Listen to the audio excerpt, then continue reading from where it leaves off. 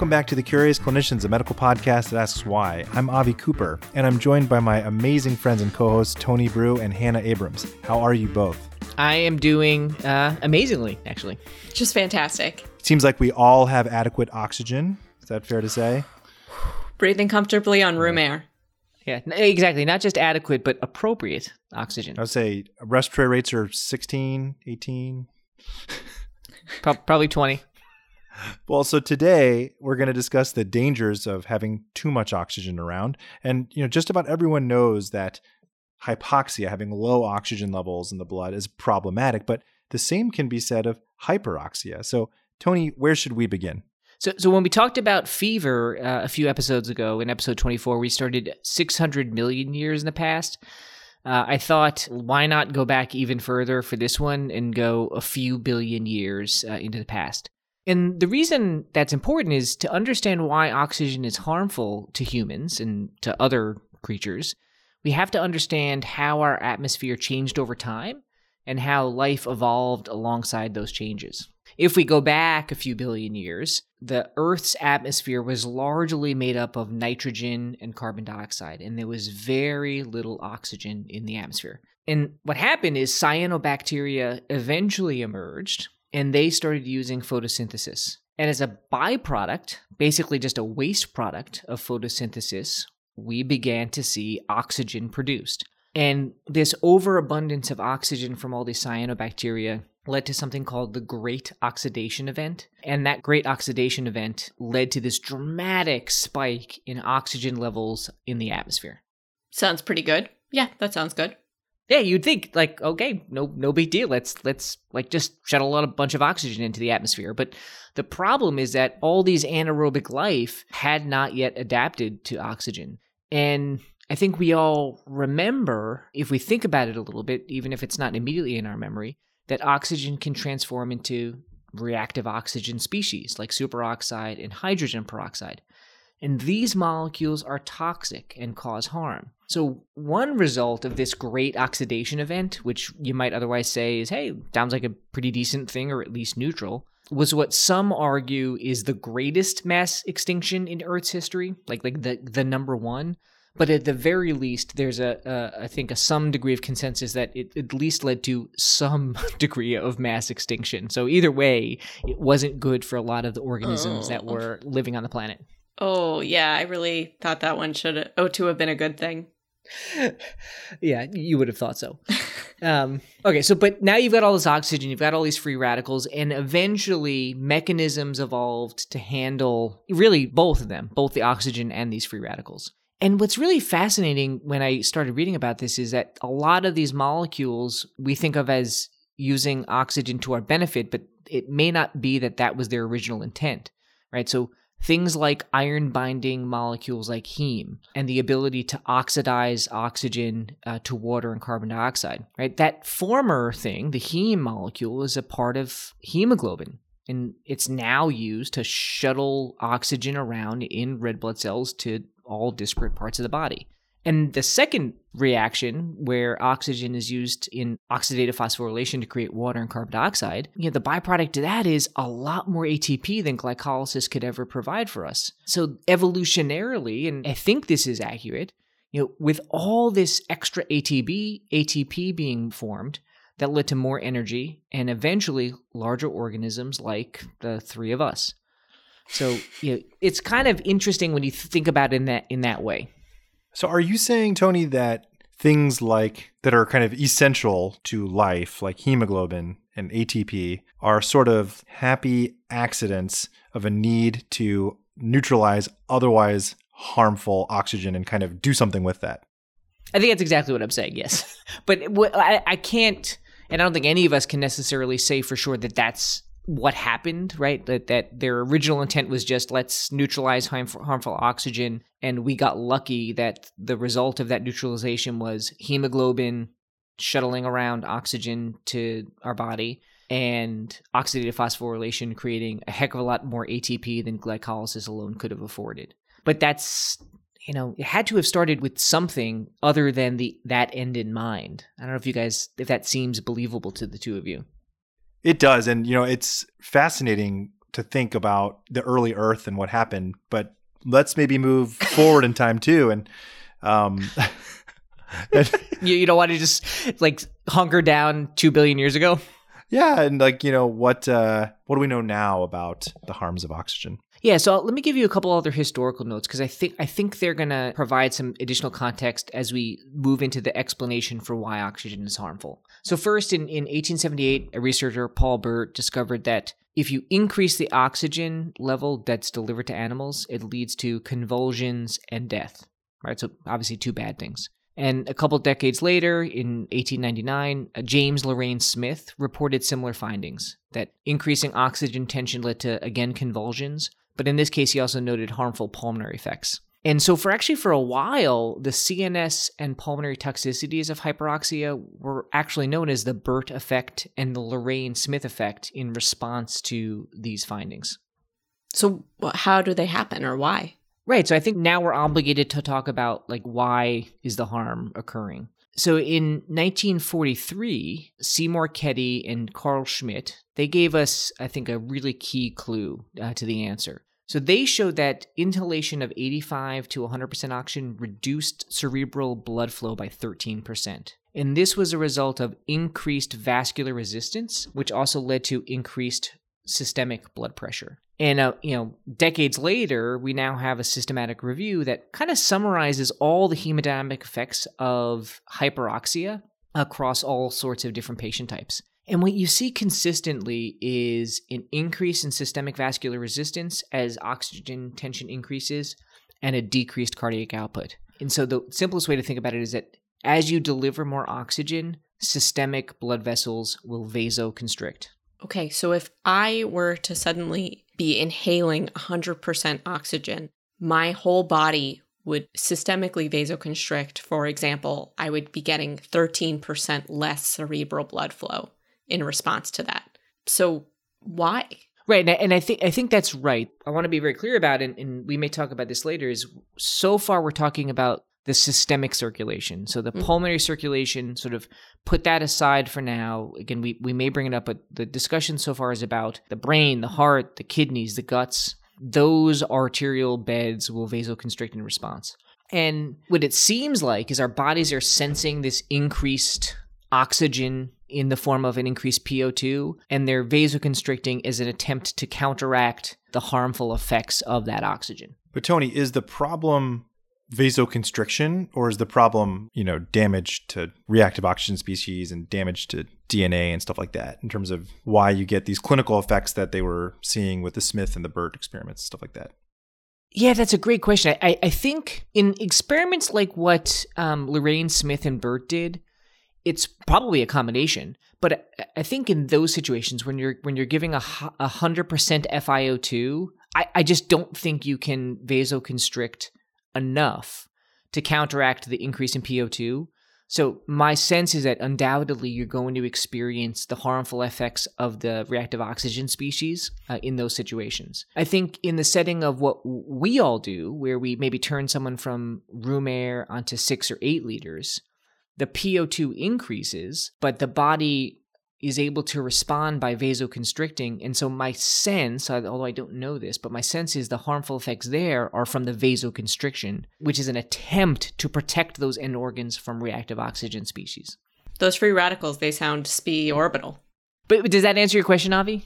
Yeah, I mean, it does. I guess my sense would be that it sounds like it's a physiologic stress to try to do all this vasoconstriction to kind of counterbalance this oxygen load. But I imagine that the oxygen itself is what's mediating a lot of the harmful effects too at the cellular level.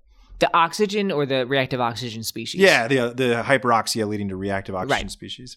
Yeah, and that's the thing is it has to be a combination, right? Because if you think about it, you're not going to vasoconstrict unless there's at least some reactive oxygen species that are like being produced. You'd have to imagine. Yeah, so and this is a little bit of this and a little bit of that. We give vasoconstrictors to patients all the time. Right? They're called vasopressors, right? I mean, we do that. Yeah, is this like the next bedside sort of maneuver? Like when I want to give someone a half a liter of fluid, sometimes you'll just like lift their legs up. Is this the next move? Is like if I wanted to simulate giving someone phenylephrine, I would instead just give them some oxygen? So it's interesting that you asked that. There are animal studies demonstrating that an example I have is a rat model of hemorrhagic shock, where they administer increasing amounts of FiO2, and it counteracts the shock by leading to vasoconstriction. So there is a theoretical use of oxygen for the treatment of shock, but to be very clear, this is not a sanctioned use in humans, and I think Avi, you can weigh in here. The data in humans is there is more harm than good in hyperoxia. So even though theoretically we might say, oh yeah, let's use it as our next line vasopressor, don't do it. Yeah, is that right, Avi? That's fair to say, but that result is crazy. Oh yeah, of course. That's bananas, man. But it fits right with what we're seeing. So what is the mechanism then leading to vasoconstriction? Yeah, so there's probably a few different mechanisms, and I'll offer one here briefly, and then we may talk about other ones later on. But the first is reduction in endothelial-derived nitric oxide. And I think more specifically, this is decrease in nitric oxide as a result of these reactive oxygen species that we've been talking about. And as we've talked about previously on the podcast, and I think many of the listeners know, nitric oxide is a potent vasodilator. So if something decreases the amount of it, you're going to see vasoconstriction. And so that's, I think, probably the key mechanism or the simplest mechanism is just these reactive oxygen species somehow lead to decreased NO. It's interesting observation, though, that oxygen has the exact opposite effect in the lungs, right? We talk about hypoxic vasoconstriction. Here we've been talking about hyperoxic vasoconstriction, which is the exact opposite. So how do the pulmonary and systemic vascular beds seem to respond in exactly opposite ways in response to kind of environmental changes? Yeah, we alluded to this earlier, and it's obviously fortunate for us that they do, because by having these disparate responses, we benefit. And the reality is this question deserves its own episode. But right now, I think the biology is still being worked out. And so I'm not going to have a clear answer for you, but let me give you a couple of the different sort of leading things that are being discussed. So the first, which I found the most interesting, was studies, particularly from the sort of late 90s, early 2000s, suggested that the pulmonary and systemic arteries actually have distinct mitochondria, right? That each respond differently to high and low oxygen levels. Because it's really probably the mitochondria that are the sensors for hypoxia and hyperoxia, and not the extracellular space. It's probably all happening within the mitochondria. And so the problem, and the reason I'm not going to be able to give a satisfactory answer, is it's not clear to me, and I'm not even sure it's yet been elucidated by the researchers, is how this same exposure, right, local hypoxia, particularly at the level of the mitochondria, how this leads to generation of reactive oxygen species within that mitochondria, but how the downstream effect is so different, where if you have hypoxia in the pulmonary system, it leads to vasoconstriction, but if you have hypoxia in the systemic system, it leads to vasodilation. I could not find a clear answer to this, and I think it's not necessarily because I just didn't look hard enough. I'm just not sure that we have it quite yet. Wow. It's pretty cool. So maybe an episode in 2 years. Yeah. It's cool. So they're both kind of responding to the same cue and in wildly different ways. All right. Should we talk about the evidence behind oxygen being harmful, maybe in humans rather than in probiotics, bacteria, cyanobacteria, prokaryotes? Yeah, we won't go back a few billion years yet. I think so, because this is kind of a changing, right? Like I learned MONA in medical school and as an intern as a treatment for either acute MI or suspected MI, right? So MONA stands for morphine, oxygen, nitro, and aspirin. And the idea was that if you have a patient who's coming in with chest pain and you have diagnosed MI or you suspect they have an MI, you got to put them on oxygen, right? You need to decrease oxygen delivery to the heart, and the way to do that is to just turn it on up. I don't know, is this still the teaching that you got, Hannah, as you entered intern year? Oh, yeah. I mean, this is definitely a bit of a med school mnemonic. Actually, MONA has a last name. It's Mona Bash now. Beta blocker, ACE inhibitor. I've never heard her last name. Beta blocker, ACE inhibitor, statin, and heparin. But absolutely, this is still being taught. It's not as though people are like, Mona exists, but know that the O doesn't really apply. Like, is there a nuance there? I think, the way that I remember it is like, this is almost a preclinical mnemonic that I learned in like my MS1 or MS2 year and then did not think about again. And so I think like our clinical pathways are so much different. And this is probably something that's really, I would imagine, one of those challenges where preclinical students coming into clinics have to sort of grapple with the difference between these mnemonics that were developed a long time ago and how we actually treat people now. Right. I mean, today there was a conference where we talked about mud piles, Goldmark, and then CURT came up as a third mnemonic for metabolic acidosis, anion gap metabolic acidosis. As we talked about, as we turn up the oxygen, the systemic vascular resistance is going to increase. And if we think specifically about MI, right, and Mona, the coronary vascular resistance is going to increase. And so the result is that there is no improvement in oxygen delivery when you turn up the oxygen, and there may be a decrease in oxygen delivery. So let me mention just a couple studies. So in 1968, there was a study of patients who had acute MI, and it showed that there was an increase in SVR and a decrease in cardiac output when they put patients on supplemental oxygen. But I found this study so fascinating because they noticed that there was a decrease in lactate production in the patients who got supplemental oxygen, despite the fact that there was decreased cardiac output. And so because of the lactate alone, the author's final sentence of the study was, quote, "There may well be grounds for advocating this treatment," the treatment being oxygen, "in all patients, irrespective of the clinical severity of the illness," end quote. Right? So the cardiac output decreased when you give oxygen, the SVR increased, but who cares? The lactate got better. I just found that so fascinating. But in the subsequent decades, we've had a number of randomized controlled trials in patients with acute MI or suspected MI that have either shown no benefit or harm. And so the harm often comes in the form of increased infarct size. And so I'll give you one example of that. There was a 2015 study that randomized patients with acute MI to either 8 liters per minute of oxygen or no supplemental oxygen. And that study found the infarct size was larger and the rates of recurrent MI were higher if you got oxygen. And there have been other studies that I won't mention that really kind of show similar things, either worse outcomes or no difference with supplemental oxygen. So as we may talk about later, the recommendations have changed in this, and it's certainly not to do Mona. So that was MI. How about other sort of groups of people?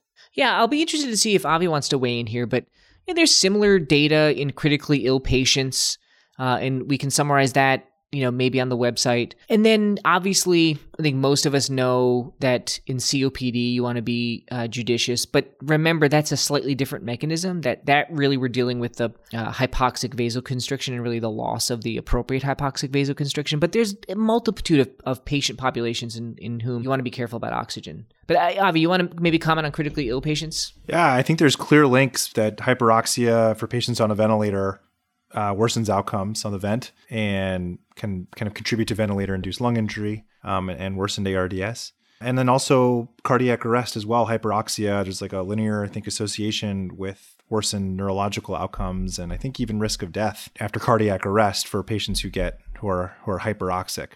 And again, I don't know, how much of this is vasoconstriction, like you talked about, how much is cellular injury and kind of in a vulnerable milieu. It sounds like maybe it's probably a combination of the two. Right. Either way, not something you want to do to a person. So with all of that being said, and all of this harm that we are documenting with hyperoxia, what is our goal kind of PaO2 be or our saturation? What are we aiming at?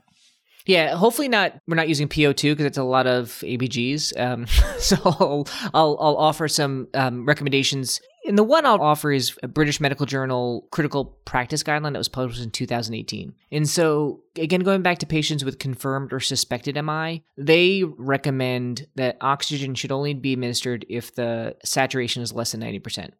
So again, this is a far cry from what I saw, and frankly, I continue to see, where everyone comes up on 2 liters, if not more. For other acutely ill patients, they recommended that clinicians should administer oxygen if the oxygen saturation is less than 90 to 92, so they kind of give ranges, and that the target should be no higher than 94 to 96. So we're not aiming for 100% oxygen saturation. And then for COVID, the WHO suggests titrating to greater than 94 during initial resuscitation of patients, but that during the maintenance phase, that greater than 90% is a reasonable goal oxygen saturation. This is, I think, a lot more conservative than I have experienced early in my training and even more recently. But is this what you guys are seeing either in ICUs or on floors? Well, yeah, I mean, I think it's specifically in the setting of COVID because sometimes the indication for one therapy or another is what the room air oxygen saturation is. I feel like this has come up so much. It's like, what is hypoxia or hypoxemia rather? And where are we really going to set that for each patient? But yes, I feel like I definitely have this conversation a lot about turning down oxygen. Yeah, I agree. I think it's incumbent on us as clinicians that when we see somebody receiving supplemental oxygen who's saturating in the high 90s or 100%, to turn that oxygen down and to titrate it down. And it takes a little bit of extra work and time, but you shouldn't be saturating 100% on supplemental oxygen. It just is not necessary and seems to be harmful. That's right, because the thing that people need to remember is if you're saturating 100% on supplemental oxygen, the PO2 is probably significantly higher than the PO2 you would achieve on room air. And it's really that PO2 that is being sensed and leading to all these negative effects. Yeah, so I'm glad that we kind of all agree that I think this is a reasonable thing for us to kind of like push as a community to try to do a little bit better on. Totally. And it's also one of those opportunities for like de-lining and sort of monitoring people a little bit, because I feel like so many patients are so nervous sitting there in their hospital rooms and waiting. And the only thing that they see is their pulse ox monitor. That's right. And, if you don't necessarily need that, I think sometimes the high level of monitoring can push people to end up with higher and higher oxygen. That's right. And add to patient stress. All right. So, Tony, other than in discussing our favorite things that we do for no reason, is there anything else that you wanted to talk about? No, I think that's all we got for this topic. Awesome. So, want to give us some take-homes? I'd love to. So, first, increased oxygen delivery by turning out the oxygen has kind of opposing effects on the pulmonary and systemic vasculature. And more specifically, as you increase the FiO2, you'll get dilation in the pulmonary tree and constriction in the systemic circulation. So 2, that systemic vasoconstriction from increasing the amount of oxygen we give is partly mediated by a decrease in nitric oxide. And this, I think, is an attempt to protect the tissues from these free radicals that are themselves damaging. And then the third take-home is that our O2 saturation goals have kind of shifted down over the years. Even just in my career, I've seen them really ratchet down. And this is in response to observations and data that support better outcomes when we're less aggressive about giving patients supplemental oxygen. Turn down that oxygen, folks. Turn it down. All right.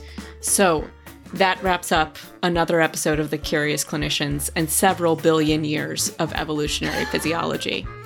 Thank you, as always, for joining us. And as a reminder, you can join our mailing list at curiousclinicians.com to stay up to date on episode releases and have detailed notes delivered directly to your inbox. We are excited to partner with VCU Health to offer CME and MOC credits for physicians and other healthcare professionals, just for listening to this episode. For more information, visit ce.vcuhealth.org/curiousclinicians. And as always, the information contained in this episode is for educational and entertainment purposes only and does not constitute medical advice. Until next time, we've been the Curious Clinicians. Bye. Bye.